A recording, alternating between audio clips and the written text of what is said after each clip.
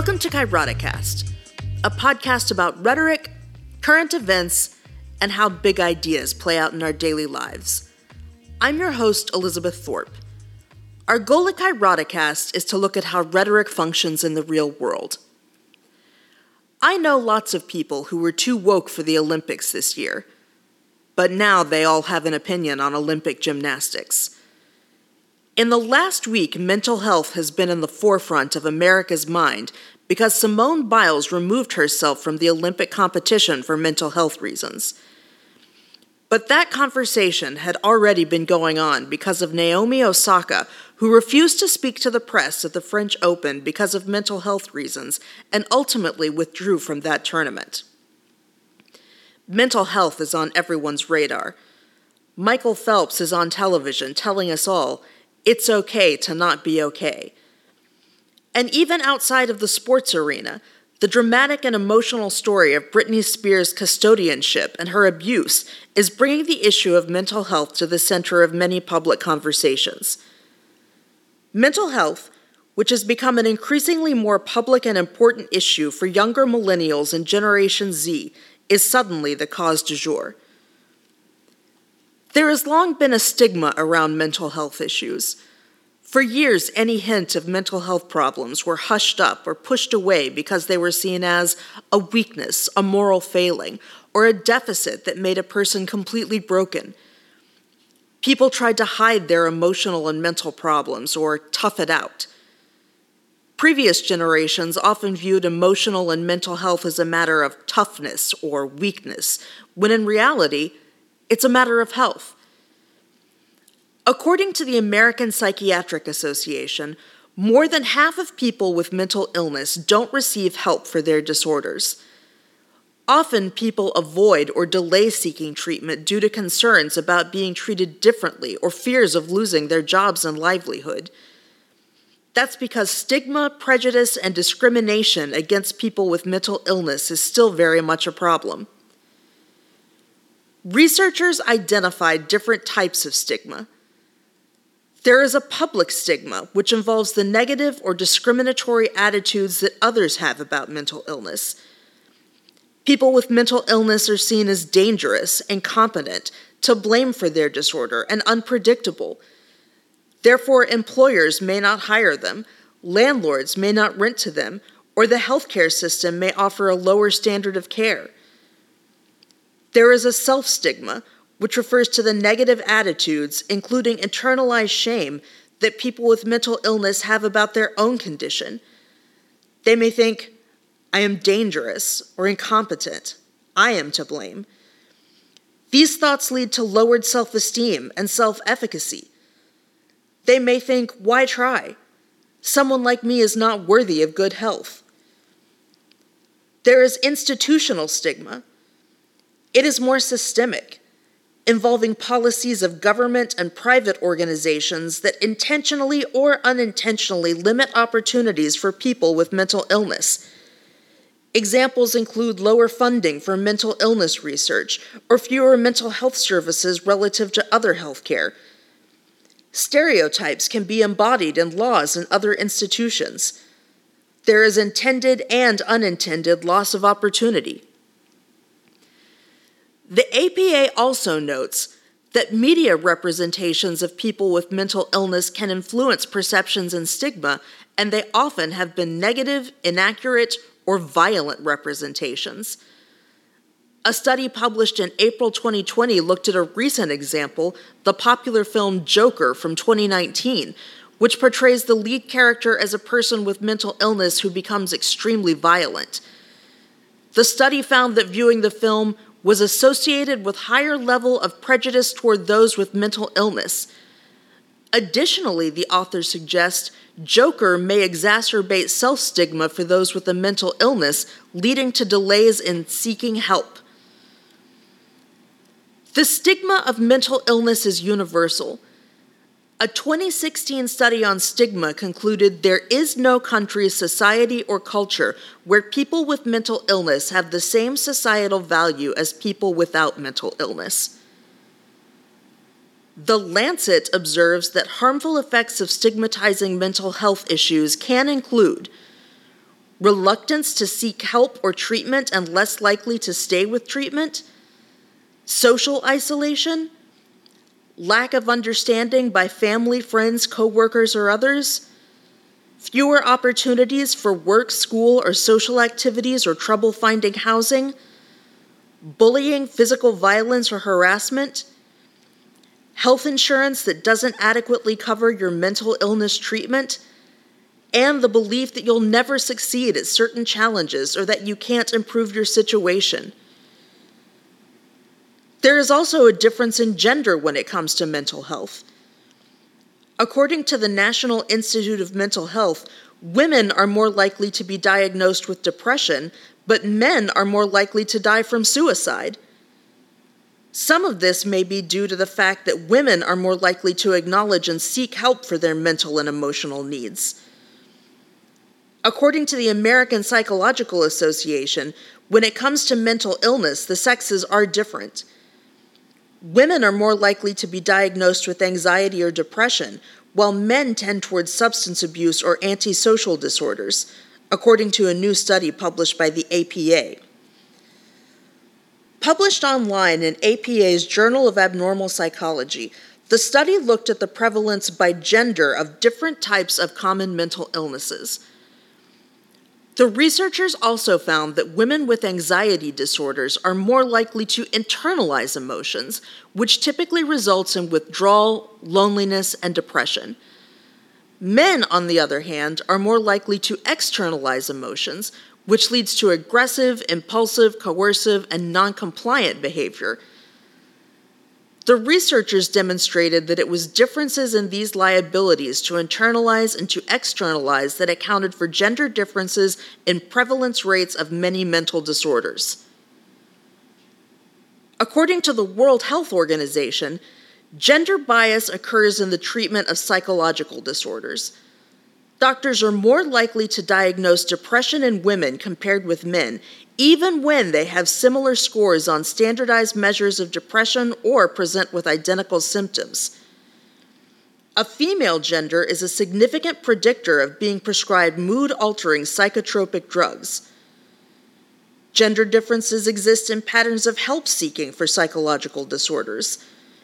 Women are more likely to seek help from and disclose mental health problems to their primary health care physician, while men are more likely to seek specialist mental health care and are the principal users of inpatient care. Men are more likely than women to disclose problems with alcohol use to their health care provider. Gender stereotypes regarding proneness to emotional problems in women and alcohol problems in men appear to reinforce social stigma and constrain help-seeking along stereotypical lines. They are a barrier to the accurate identification and treatment of psychological disorders. Despite these differences, most women and men experiencing emotional distress and/or psychological disorders are neither identified or treated by their doctor. One demographic that is especially haunted by mental health issues is college students. The upheaval caused by dramatic life changes, the stress of school, the social changes, and for many, the social isolation of college is causing a mental health crisis of young adults on college campuses across America. This was already in full swing, but was exacerbated in the last year by the pandemic as everything they knew was thrown into a tailspin and school suddenly became even more isolating, challenging, and the rewards seemed even harder to see.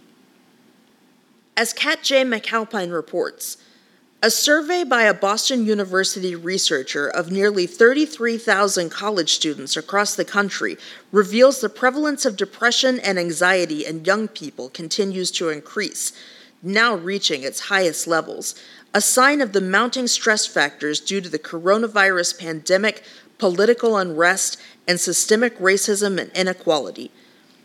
She continues, half of students in fall 2020 screened positive for depression and/or anxiety, says Sarah Ketchen-Lipson, a Boston University mental health researcher and co-principal investigator of the nationwide survey, which was administered online during the fall 2020 semester through the Healthy Minds Network. The survey further revealed that 83% of students said their mental health had negatively impacted their academic performance within the past month, and that 2/3 of college students are struggling with loneliness and feeling isolated, an all-time high prevalence that reflects the toll of the pandemic and the social distancing necessary to control it. Lipson, a BU School of Public Health assistant professor of health, law, policy, and management, says the survey's findings underscore the need for university teaching staff and faculty to put mechanisms in place that can accommodate students' mental health needs. If there was a group that was in worse shape than the students, it was educators themselves. Their jobs were completely upended. Many of them had to totally redefine themselves and their relationships to their students with little to no support. They were working longer hours, they were being scapegoated by angry parents and politicians, and in some areas, their very lives were being put in danger. Catherine Gerritz reports in Education Week on a survey of educators. The consulting group McKinsey & Co. surveyed 1,000 employers, and 90% reported that the pandemic was affecting the behavioral health of their employees. The Kaiser Family Foundation found that rates of anxiety and depression have quadrupled during COVID-19. Rand Corporation researchers found that between May and October 2020, the proportion of K-12 educators seriously worried about burnout rose from 1/4 to 57%. In another study, those researchers found that 1/4 of teachers said they were likely to leave the profession when they finished the 2020-21 school year, a rate that, if it were to materialize, would be more than triple the normal rate of attrition. Shefali Luthra reports that last August, the National Education Association, a major teachers union, found that 28% of educators said the pandemic made them more likely to leave teaching. A study from Louisiana tracked early childhood educators' mental health last spring, finding that rates of depression almost doubled, with more than 1/3 of those educators indicating depressive symptoms. In a survey from August to September by the National Board for Professional Teaching Standards, the vast majority of teachers reported working longer hours, and only 1/4 said their school offered adequate support for mental health. At the nexus of this problem, you find college professors, who are often on the front line of the mental health war for young adults. Professors, especially professors of small classes, so often contingent faculty or faculty of classes like speech or writing, where there is a small instructor-to-student ratio, are often some of the most stressed out professors on campus. Their mental health is already precarious to begin with. And it is these professors that students come to with their own mental health problems. Many students don't go to the campus counseling center with a problem, but go to the authority figure they feel they know the best, and that is often their writing or their speech professor. This might be an assistant professor, but more often than not is an adjunct or even a TA. Professors find themselves in the role of counselor and therapist a frightening amount of times throughout the year, and they are not trained to do that. It is not part of their job. And yet that is who students come to. So instructors who are dealing with their own anxieties and burnout often find themselves bearing the brunt of their students' emotional problems before they can convince them to go to the counseling center. It is a well-known trade secret that if you are going to teach small, especially intro-level classes, you can expect to be somebody's counselor. What the response to the Simone Biles incident tells us, besides the fact that certain white conservative people can't handle a black woman with agency, is that the rhetoric around mental health is changing. Yes, Biles has her detractors. That is inevitable. But more importantly, there is a resounding chorus of people telling her critics to back off. Countless editorials have been penned saying Simone Biles doesn't owe us anything. Facebook posts and tweets and IG posts from all corners are coming in to say that Simone Biles deserves to take care of herself. And she's not selfish or weak. It's not inherently bad to say, hold up, I need a moment. What is a problem is that it is a privilege. I encourage you to take a moment, or even a day, for your mental health when you need it. But we need to acknowledge that taking a mental health day is a distinctly privileged activity. You can't do that if you are an hourly worker. You can't address your mental health if your insurance doesn't cover that kind of care. If you're going to be harshly penalized by a boss or a teacher or by payroll for trying to recover from your anxiety, depression, or anger, then chances are you won't recover from it. It will just stay there with you. And that's how it gets worse, and we end up with people in crisis. People who have the opportunity to address their mental health are the privileged few.